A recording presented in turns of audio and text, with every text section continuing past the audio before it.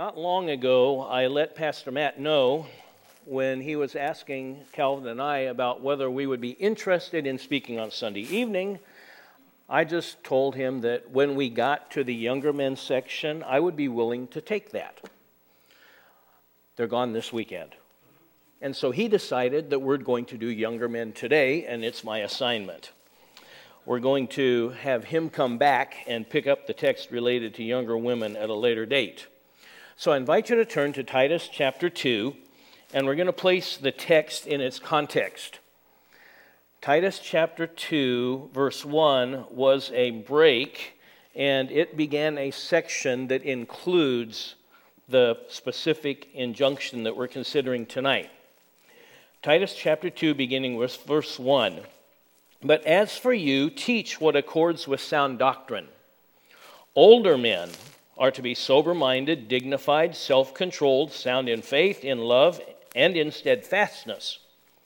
Older women likewise are to be reverent in behavior, not slanderers or slaves to much wine.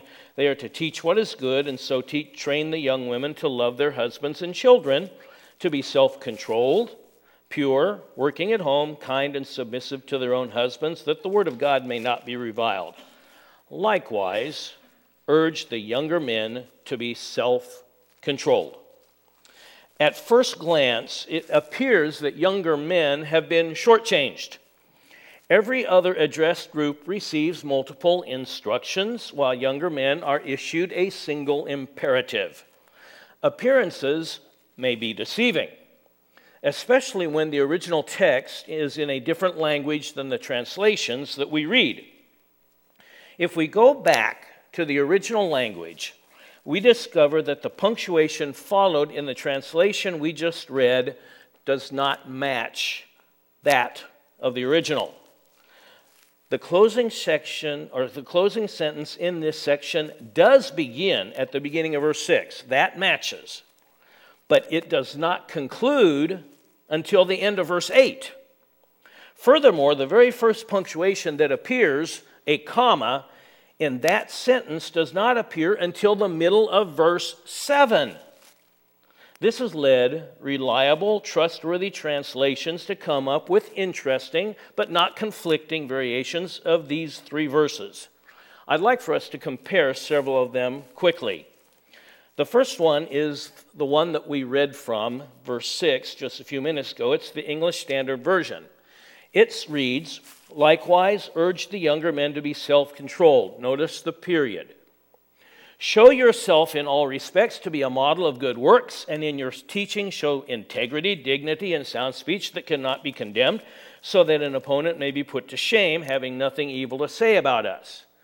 That's the ESV. Now let's quickly look at the New American Standard. It reads, likewise, urge the young men to be sensible, semicolon. In all things show yourself to be an example of good deeds, with purity in doctrine, dignified, sound in speech, which is beyond reproach, so that the opponent will be put to shame, having nothing bad to say about us.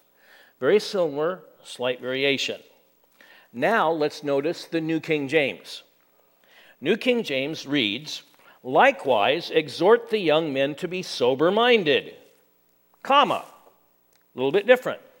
In all things showing yourself to be a pattern of good works, in doctrine showing integrity, reverence, incorruptibility, sound speech that cannot be condemned, that one who is an opponent may be ashamed, having nothing evil to say of you. I'd like for us to look at one more translation, and it's the Holman Christian Standard Bible.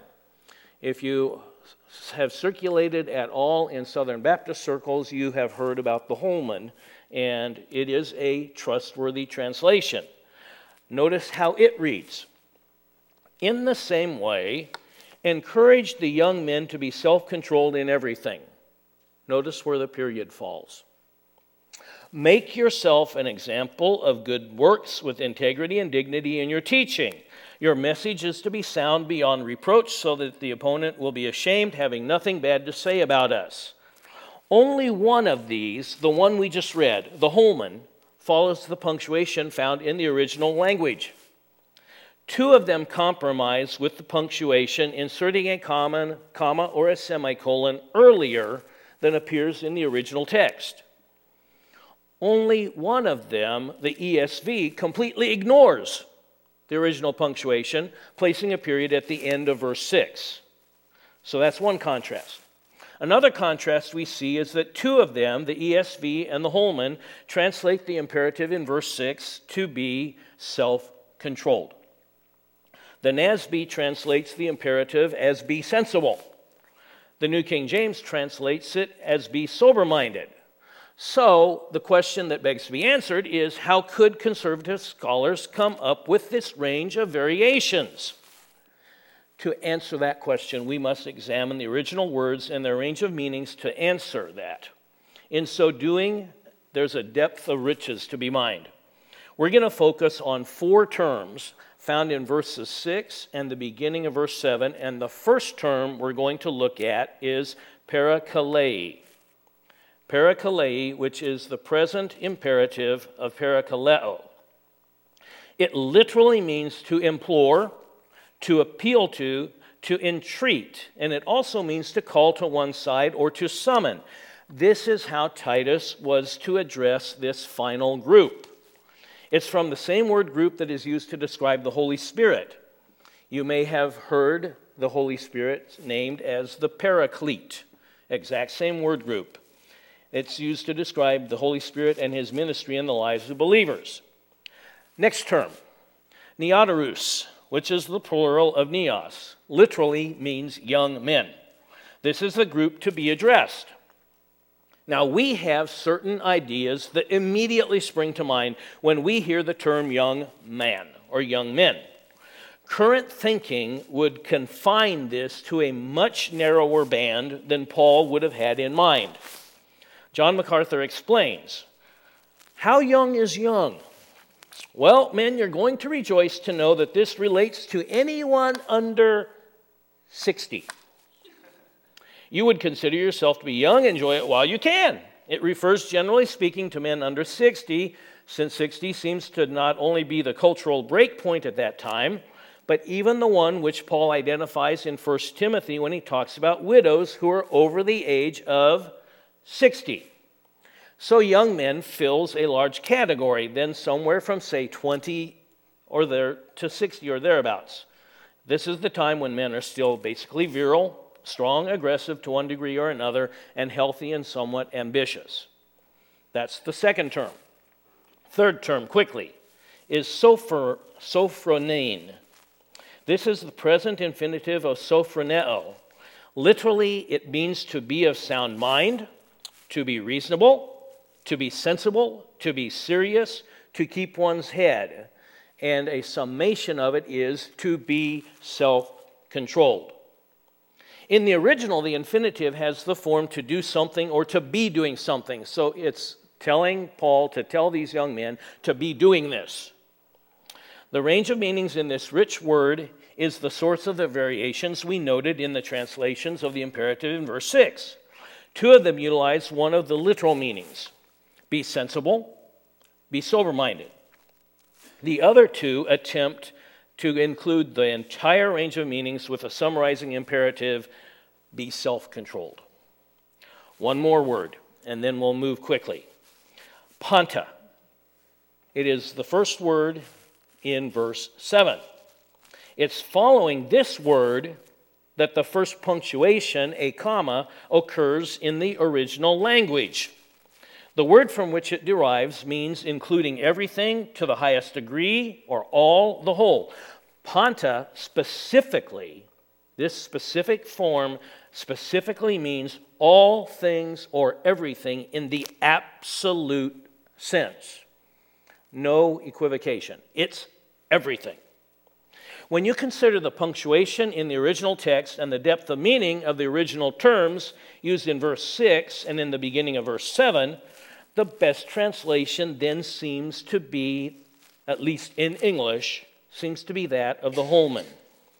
It reads again, in the same way, encourage the young men to be self-controlled in everything, period. Make yourself an example of good works with integrity and dignity in your teaching. Your message is to be sound beyond reproach, so that the opponent will be ashamed, having nothing bad to say about us. Since young men are given this single imperative, and then Paul turns to addressing Titus, we may still wonder whether this group was shortchanged. MacArthur explains why this is not true. He asks, is there only one verse? Verse 6, briefly addressed to young men, and then he goes on to talk to Titus? No. I think the whole thing relates to young men. And what he says to young men in general in verse 6, he says to Titus in specific in verses 7 and 8. Because Titus is to be the example to all young men. This is setting a pace of spiritual character and spiritual devotion that he couldn't set for older men, not having reached that point in life. And he couldn't set it for older women or younger women because he does not know fully and personally that role. This, young men, is his group. And so he's called on not only to exhort them in verse 6, but to set the example for them in verses 7 and 8. All of it then relates through him to the young men. We are going to leave the specifics of Titus' example to a later study. In the time that we have remaining tonight, I'd like for us to very quickly consider three observations related to the single imperative in verse 6. And the first observation is one of those Captain Obvious ones. It is that the imperative to younger men covers all of life. Younger men are to be self-controlled in everything. The word in the original text, as we have mentioned, is in the absolute sense. There's no shading of the meaning. This self-control is not to be exercised part of the time or even most of the time. It's to be exercised at all times and under all circumstances, in everything. One commentator explains, in all things, how many? Now think about this quantitative word for a moment.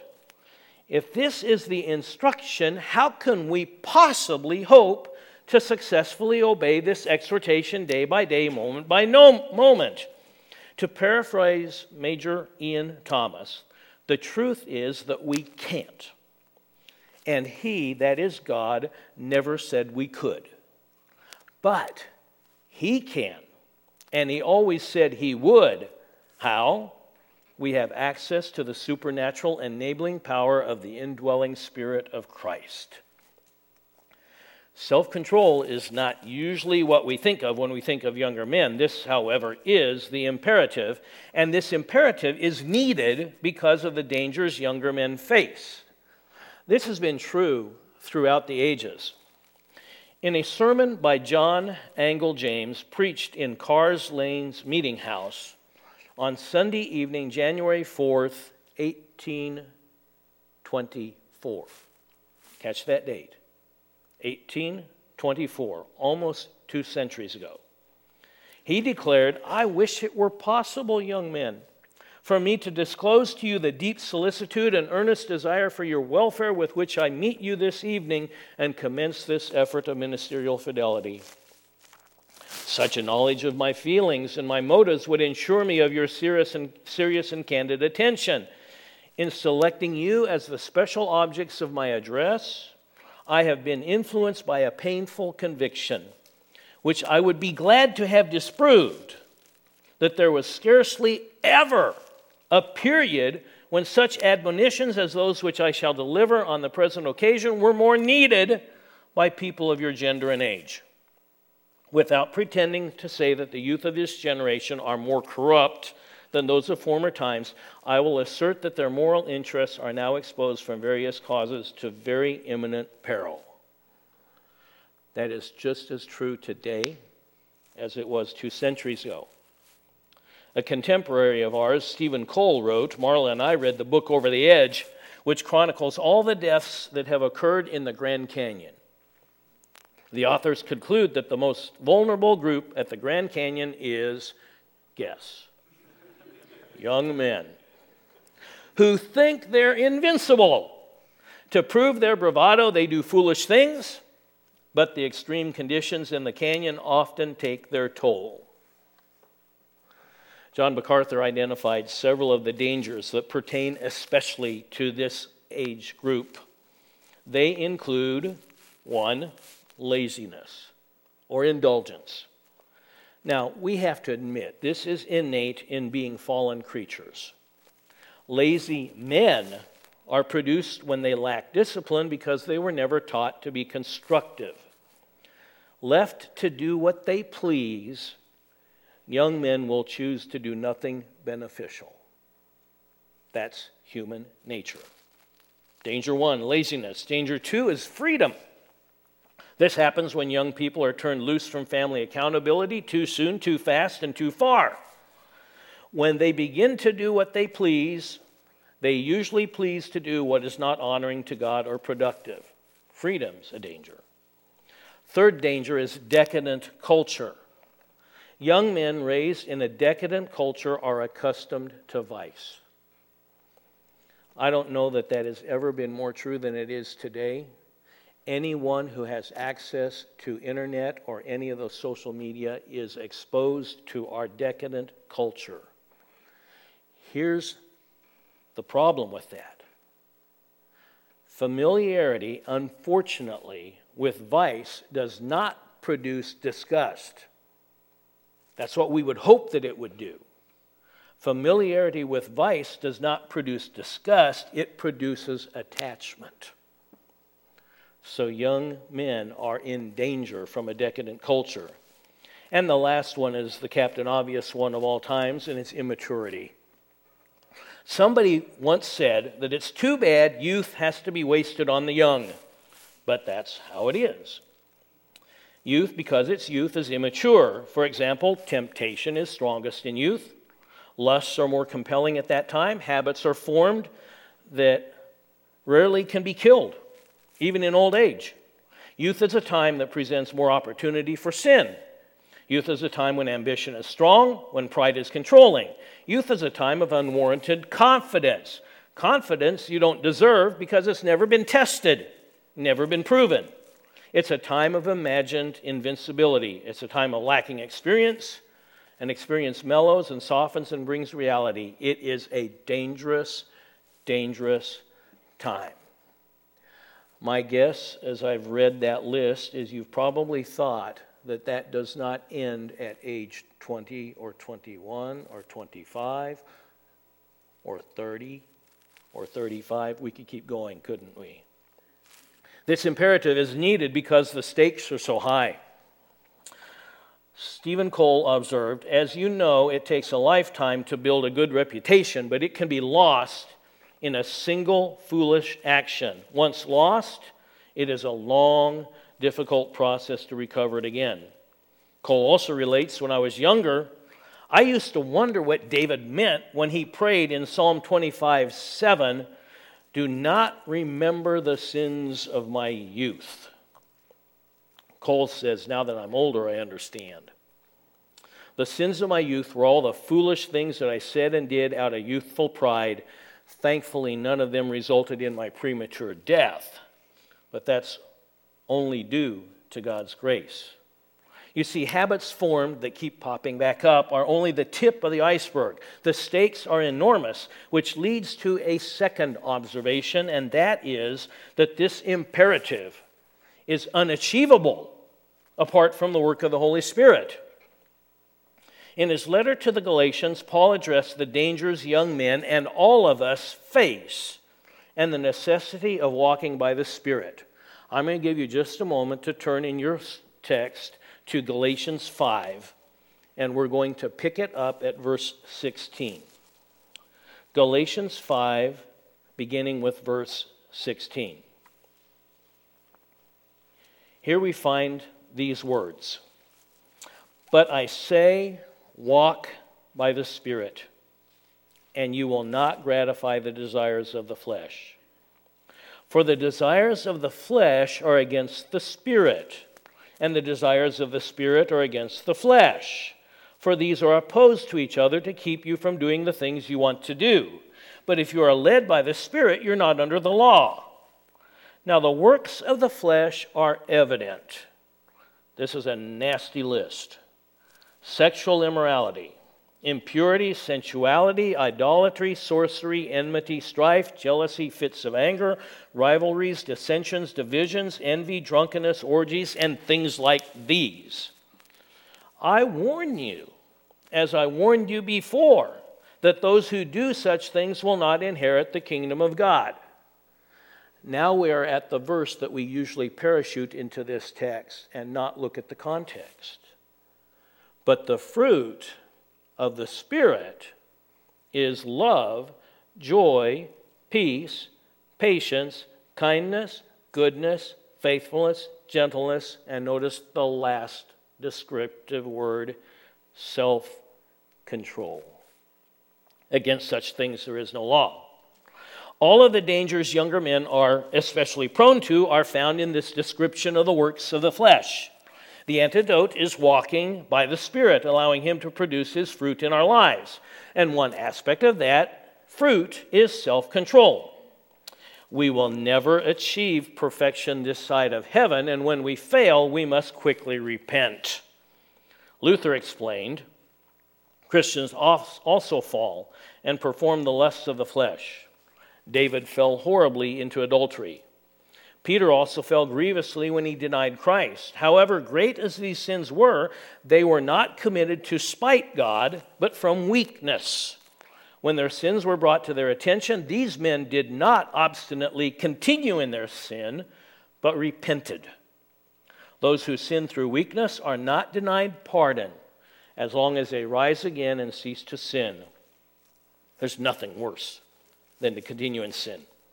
If they do not repent but obstinately continue to fulfill the desires of the flesh, it's a sure sign that they're not sincere. This imperative requires the aid of the Holy Spirit, but it also requires obedience to God's word. Psalm 119:9 asks the question, how can a young man keep his way pure?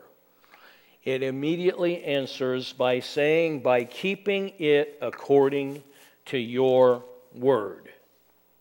If you're going to be self-controlled, you must line your life up with His word.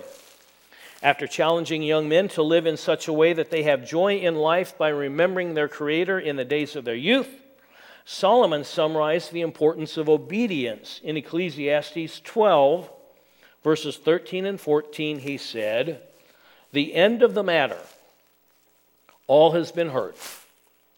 Here's the bottom line. Fear God and keep His commandments, for this is the whole duty of man.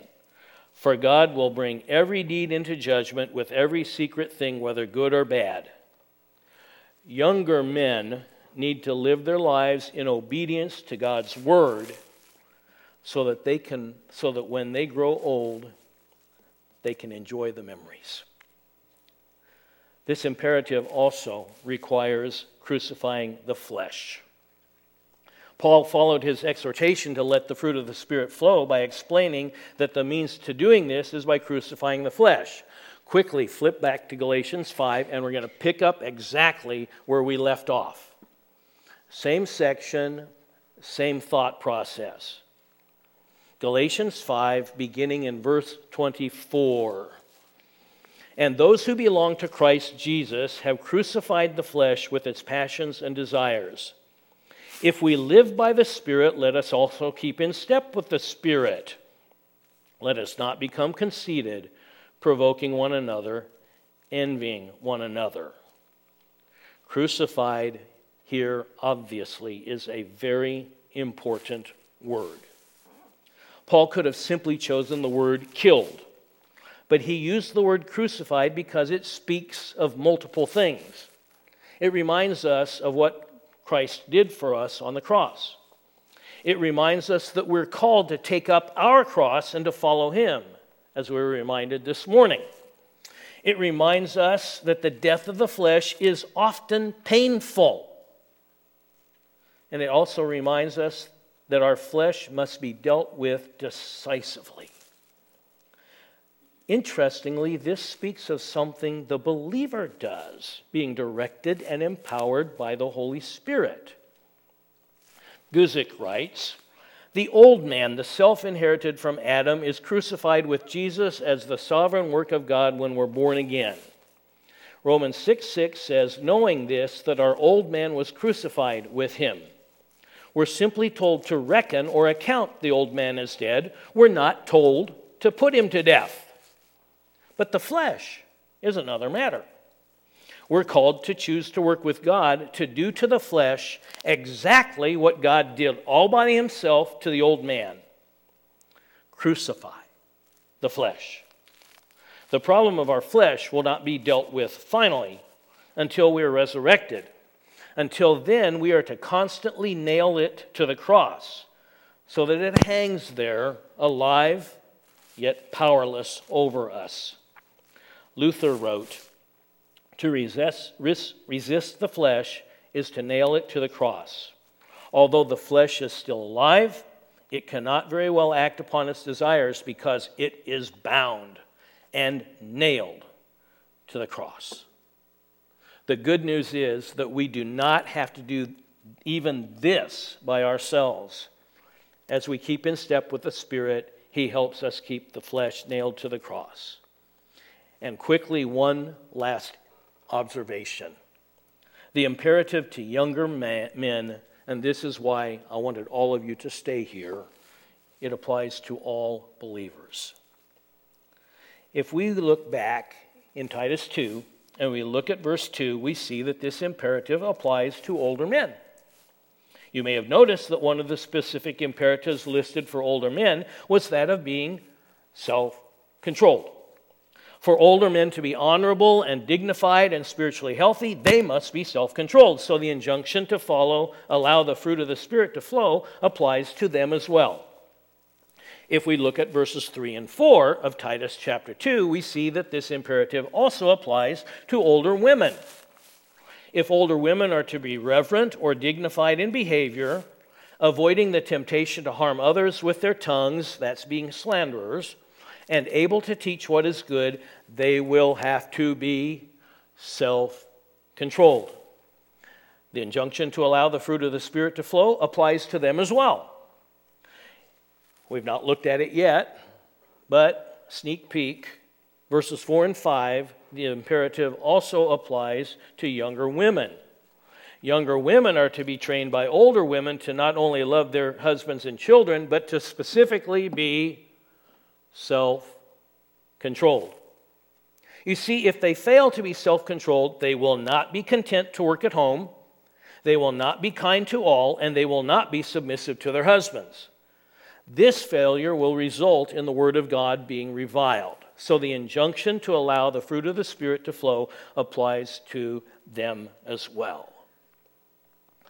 Beloved, our testimony to the world, our effectiveness in building one another up depends upon our cooperation with the Holy Spirit in crucifying the flesh and allowing His fruit to flow. This is critical for all of us. But it is especially critical for men in a manner that is very unique to our age. In his book, Healing the Masculine Soul, Gordon Dalby says, and I quote, "Men do not know who they are as men." Let me repeat that. Men do not know who they are as men. He goes on to say, they only know what they do. They don't know what they are.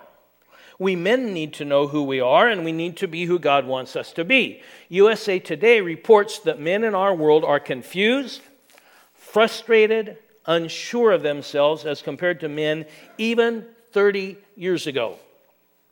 It goes on to say, and this is USA Today, it goes on to say that we have been blasted by women to the point where we are now the weaker sex. Men especially need this, but we all do. If we are to have a compelling testimony, we all must join younger men in accepting what God's Word says about what we are and determining that we will be self-controlled by crucifying our flesh daily and allowing the Holy Spirit to produce His fruit in our lives. Here is the best news of all. God is ready, God is willing, and God is able to help. May we resolve with His help to obey His word. Let's pray. Gracious Heavenly Father, we thank You for Your word, which accurately portrays who we are and what we do apart from your help through the control of your Spirit. Father, we recognize that though we wish it were not true, we are in a battle with our flesh until the day you take us to be with yourself or your Son comes to take us to himself. Until then, your word tells us that with your Spirit's help, we are to crucify that flesh that wants to take us into all of these dangers. Forgive us for all of the times that we simply try to do things in our own strength and we let the flesh have its way. Help us this day, this week, to allow your Spirit to give us the strength to nail that flesh to the cross and to let your Spirit produce his fruit in our lives to your glory. We thank you that this is a prayer you are ready, willing, and eager to answer. And we thank you in advance for what you will do in our midst. In Jesus' name, amen. Thank you. You're dismissed.